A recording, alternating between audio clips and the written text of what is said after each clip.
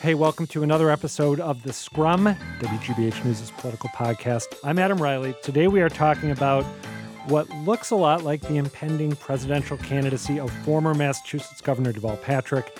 I am joined by my colleague Peter Kadzis, senior editor at WGBH News, and the other senior editor at WGBH News, Ken Cooper. Peter and Ken, thank you both for being here. Great to be here. Thanks for having us, Adam. And we are talking, as some of you probably expected us to talk, about the news that Deval Patrick, the former governor of Massachusetts, is at a bare minimum seriously considering running for the presidency in 2020.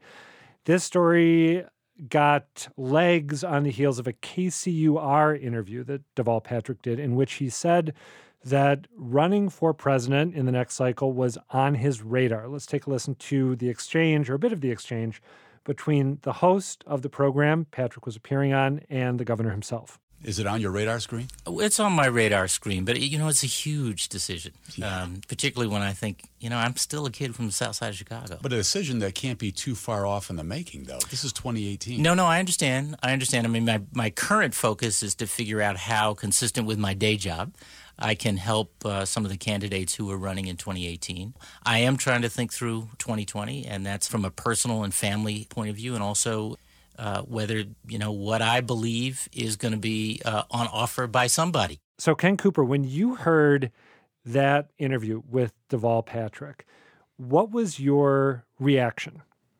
Not at all surprised. I had an understanding that he harbored his presidential ambitions. I went into his office in the State House to interview him for a book. And at the end of the interview, I kind of apologized that I hadn't been to either of his inaugurals. And his response was something like, well, if I get inaugurated again, I hope you can come. And my response was, what would he be inaugurated for but for president? Do you have any recollection of what the look on his face was when he made that joke, or the tone of his voice? It wasn't a joke. It was like sort of a wink nod. It was very direct, calm. He's throwing a clue out there. Yeah, I'm not done yet. Did you think, yeah, right, dream on, Deval Patrick? Or did you think, yeah, that actually, that could happen. This guy's got what it takes to be elected president. Or was it something in between those two? I actually just took it as a statement of his intent. I didn't really do any kind of calculus about probabilities. I said, okay, the guy wants to run for president. I'd heard that, and I guess he kind of just told me that. Peter Kadzis, when Deval Patrick told KCUR that running for president was on his radar, what was your reaction? Well, my reaction had as much to do with events of a couple of days before. Deval Patrick broke what was almost a 3-year Twitter silence.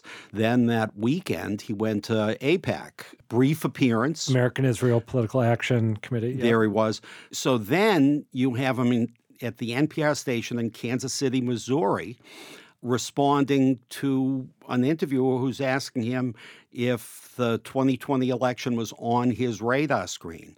Governor Patrick made it very clear in the way he answered that question that, yes, he's thinking about it.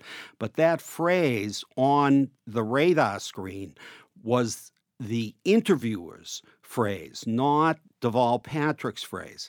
When I first saw on Twitter that phrase quoted, I thought it was much more of a sure thing than it really is. I think that's a really important point, because if you don't know that he was reiterating the interviewer's own language, you think he's making a much bolder proclamation than if you actually listen to the full tape. And it's worth pointing out, too, that Deval Patrick is really good at making the people he is speaking with in one-on-one conversation feel like they are being listened to with great intensity. He has a few techniques that he uses for doing this. One of them is the arched eyebrow that he does, where one eyebrow goes up really, really high and the other stays where it ordinarily is. Maybe it even furrows a bit. I wish everyone could see Adam playing with his own eyebrows. Oh, I wish I could do what the governor does. Now, my own theory... That's why you're not governor, and that's he is. Exactly right. He was. And then I think another thing that he does to give the impression of great attentiveness is take the language that's used by a questioner and use it himself in the response, which, Peter, as you said, is exactly what he did in this case. Yeah.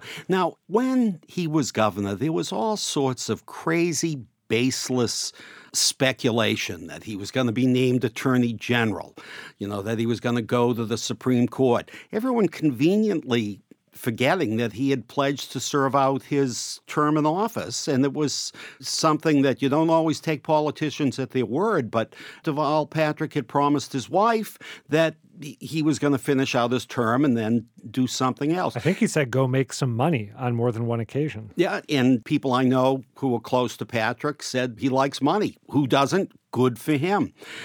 But this had a different ring, and it reminded me very much of early Deval Patrick, the insurgent candidate Deval Patrick.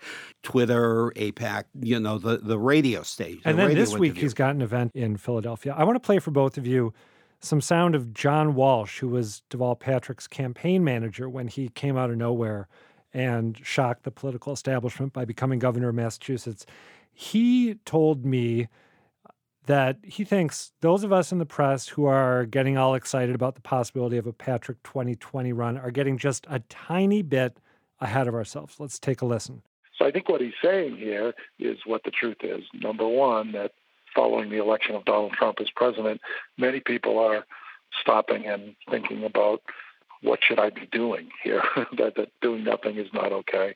He's made a decision and the circumstances are allowing him to spend a little more time trying to help.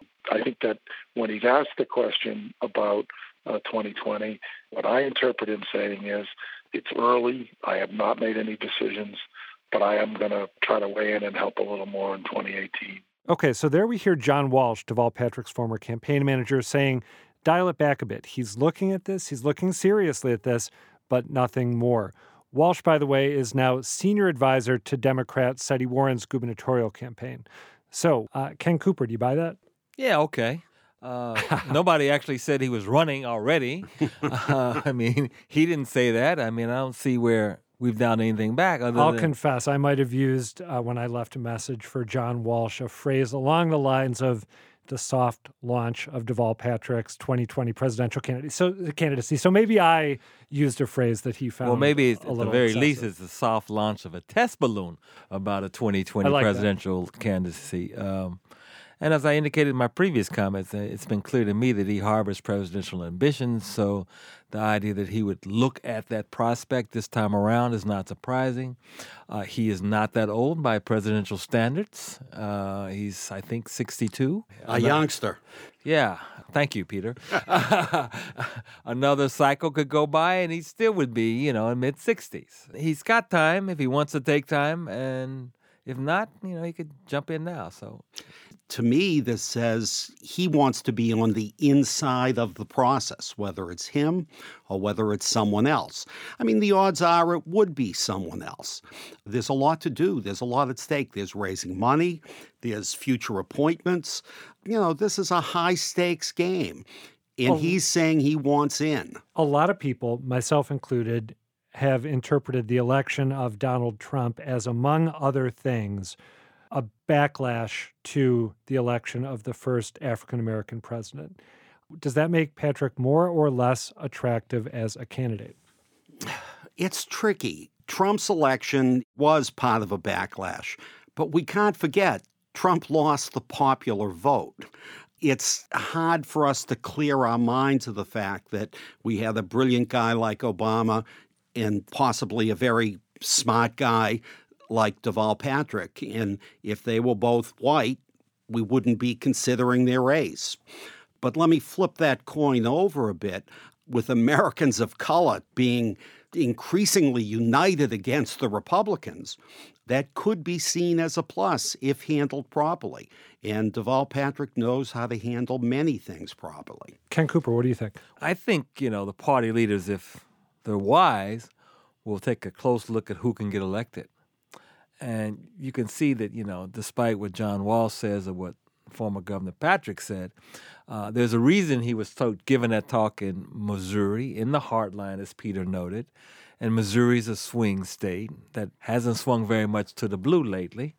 He talked about him and guns in certain rural, white, working class precincts of the country. That plays kind of good. He knows how to shoot, and he's pretty good at it. Our listeners cannot see the great big 2 thumbs up I gave you when you brought that up, because to my mind, that's the detail in all of this. that is the most strongly suggestive of him being really serious about this. Yeah. We might want to explain, because not everyone may realize what we're talking about. Governor Patrick told KCUR that he used to go shooting with the state troopers when he was governor, and that he was a pretty good shot, right? That's pretty obvious appeal to some of the folks who were in Trump's camp. I don't remember hearing those stories when he ran for governor here in Massachusetts, certainly. I mean, the next thing you know, there'll be a picture of him shooting a long gun at a shooting range or something like that. It's kind of like a pretty basic tactic if you want to appeal to people in certain precincts and make them feel like you're not going to take their guns away. And there certainly are Trump supporters in those sort of heartland precincts for guns and hunting and things like that are popular pastimes, and people are attached to their guns, that would vote for an African American because they're not necessarily animated to vote for Trump because of racial feeling.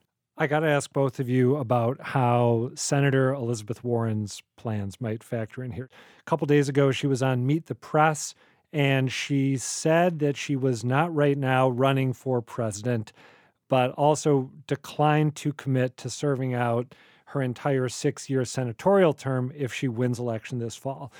One of the points that Deval Patrick made in his interview with KCUR that kicked off this wave of speculation was that he's going to be looking at the other Democrats who are thinking about this race. And if candidates who bring to the table what he thinks he could bring to the table choose to enter the race separately, then that might lead him to sit it out. If Elizabeth Warren does decide to seek the presidency, do you think that would make Deval Patrick less likely to run, or would that not make a difference? I think with making less likely to run, I mean, first of all, you'd have two candidates from the state of Massachusetts, many of whom's fundraising networks would overlap, and it wouldn't make a great deal of sense. And Elizabeth Warren, I take on her word about what her plans are right now, because she doesn't want to say before she's reelected to the Senate that, yeah, I'm running for president. And on the previous question about, an African-American following Barack Obama, I mean, two of the other names mentioned as prospective Democratic nominees next time around are Cory Booker, Kamala Harris from California, Booker from New Jersey, both African-American senators. So I don't think that there's necessarily any reluctance in Democratic Party circles. But I think in the end, people are going to think about who can get us across the finish line to get the electoral votes to win. Yeah, see, I found Elizabeth Warren's comments on Meet the Press indicative of this sort of odd position she finds herself in. To her credit, she is one of the best-known members of the U.S. Senate. And it always behooves those people to never close the door on running for president, because you're looked at differently by your colleagues and by everyone else if people think there's even a whisper of a chance that you could run. On the other hand, I don't think she wants to be president. She probably thinks she can do more where she is now.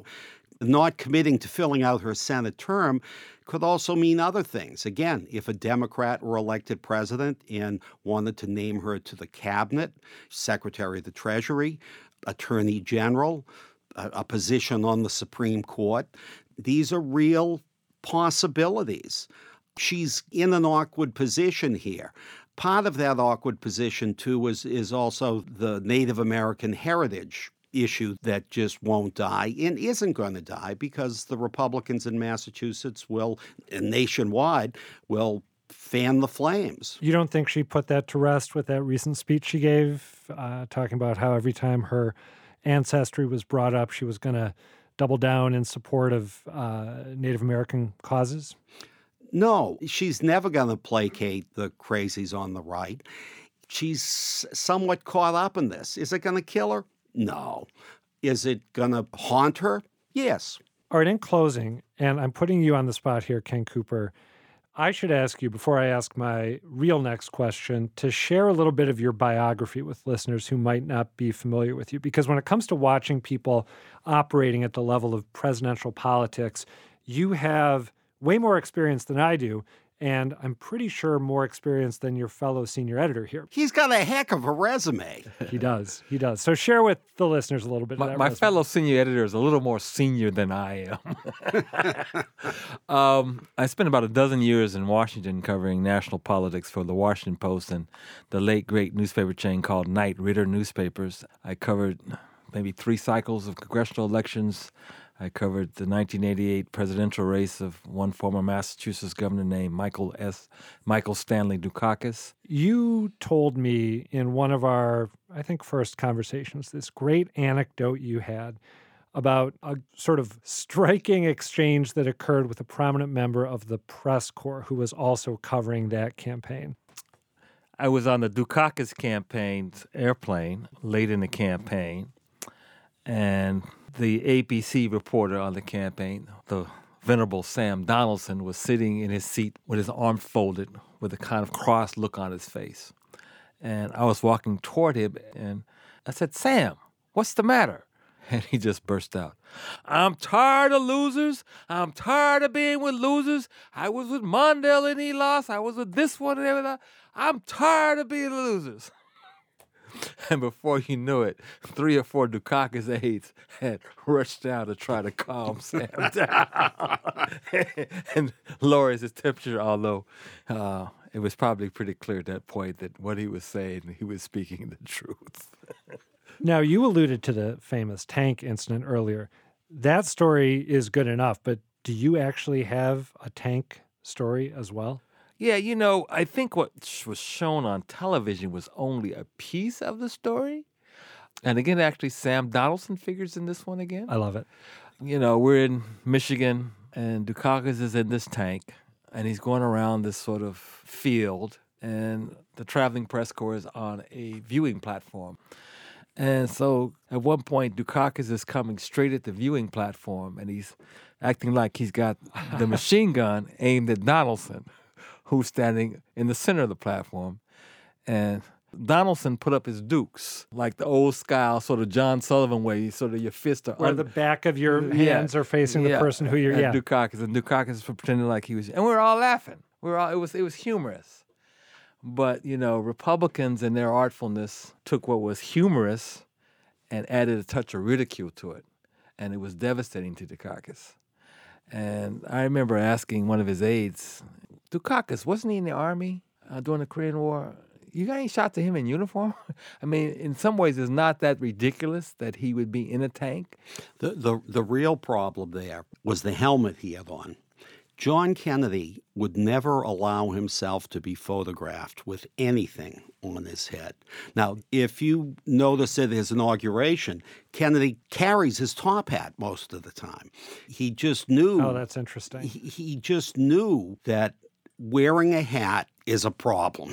All right, discussing these things, I have to close by urging any listeners who aren't familiar with the images I'm about to allude to here to get on Google and look up John Kerry hazmat suit. And then, I think that's my second favorite awkward political image of all time. And then my perennial favorite, nothing will ever knock this one out of the number 1 spot, Mitt Romney fudge. Look it up. Ken Cooper, senior editor at WGBH News, thank you for being here. And Peter Kadzis, senior editor at WGBH News. Thanks for joining us. Great. Thank you for having us, Adam. And that is going to do it for this installment of The Scrum. Thanks to all of you for listening. As always, you can contact Peter Kadzis and me on Twitter. He's at Kadzis. I'm at Riley Adam. You can also email us at scrum@wgbh.org. We would love to get your thoughts on topics that we should cover, things we should do differently, or things that we're doing well. Also, we'd love it if you subscribed to the podcast, if you haven't already, on iTunes or wherever else you get your podcasts. This episode was produced with considerable help from Doug Sugarts. I'm Adam Riley. The Scrum is a production of WGBH News.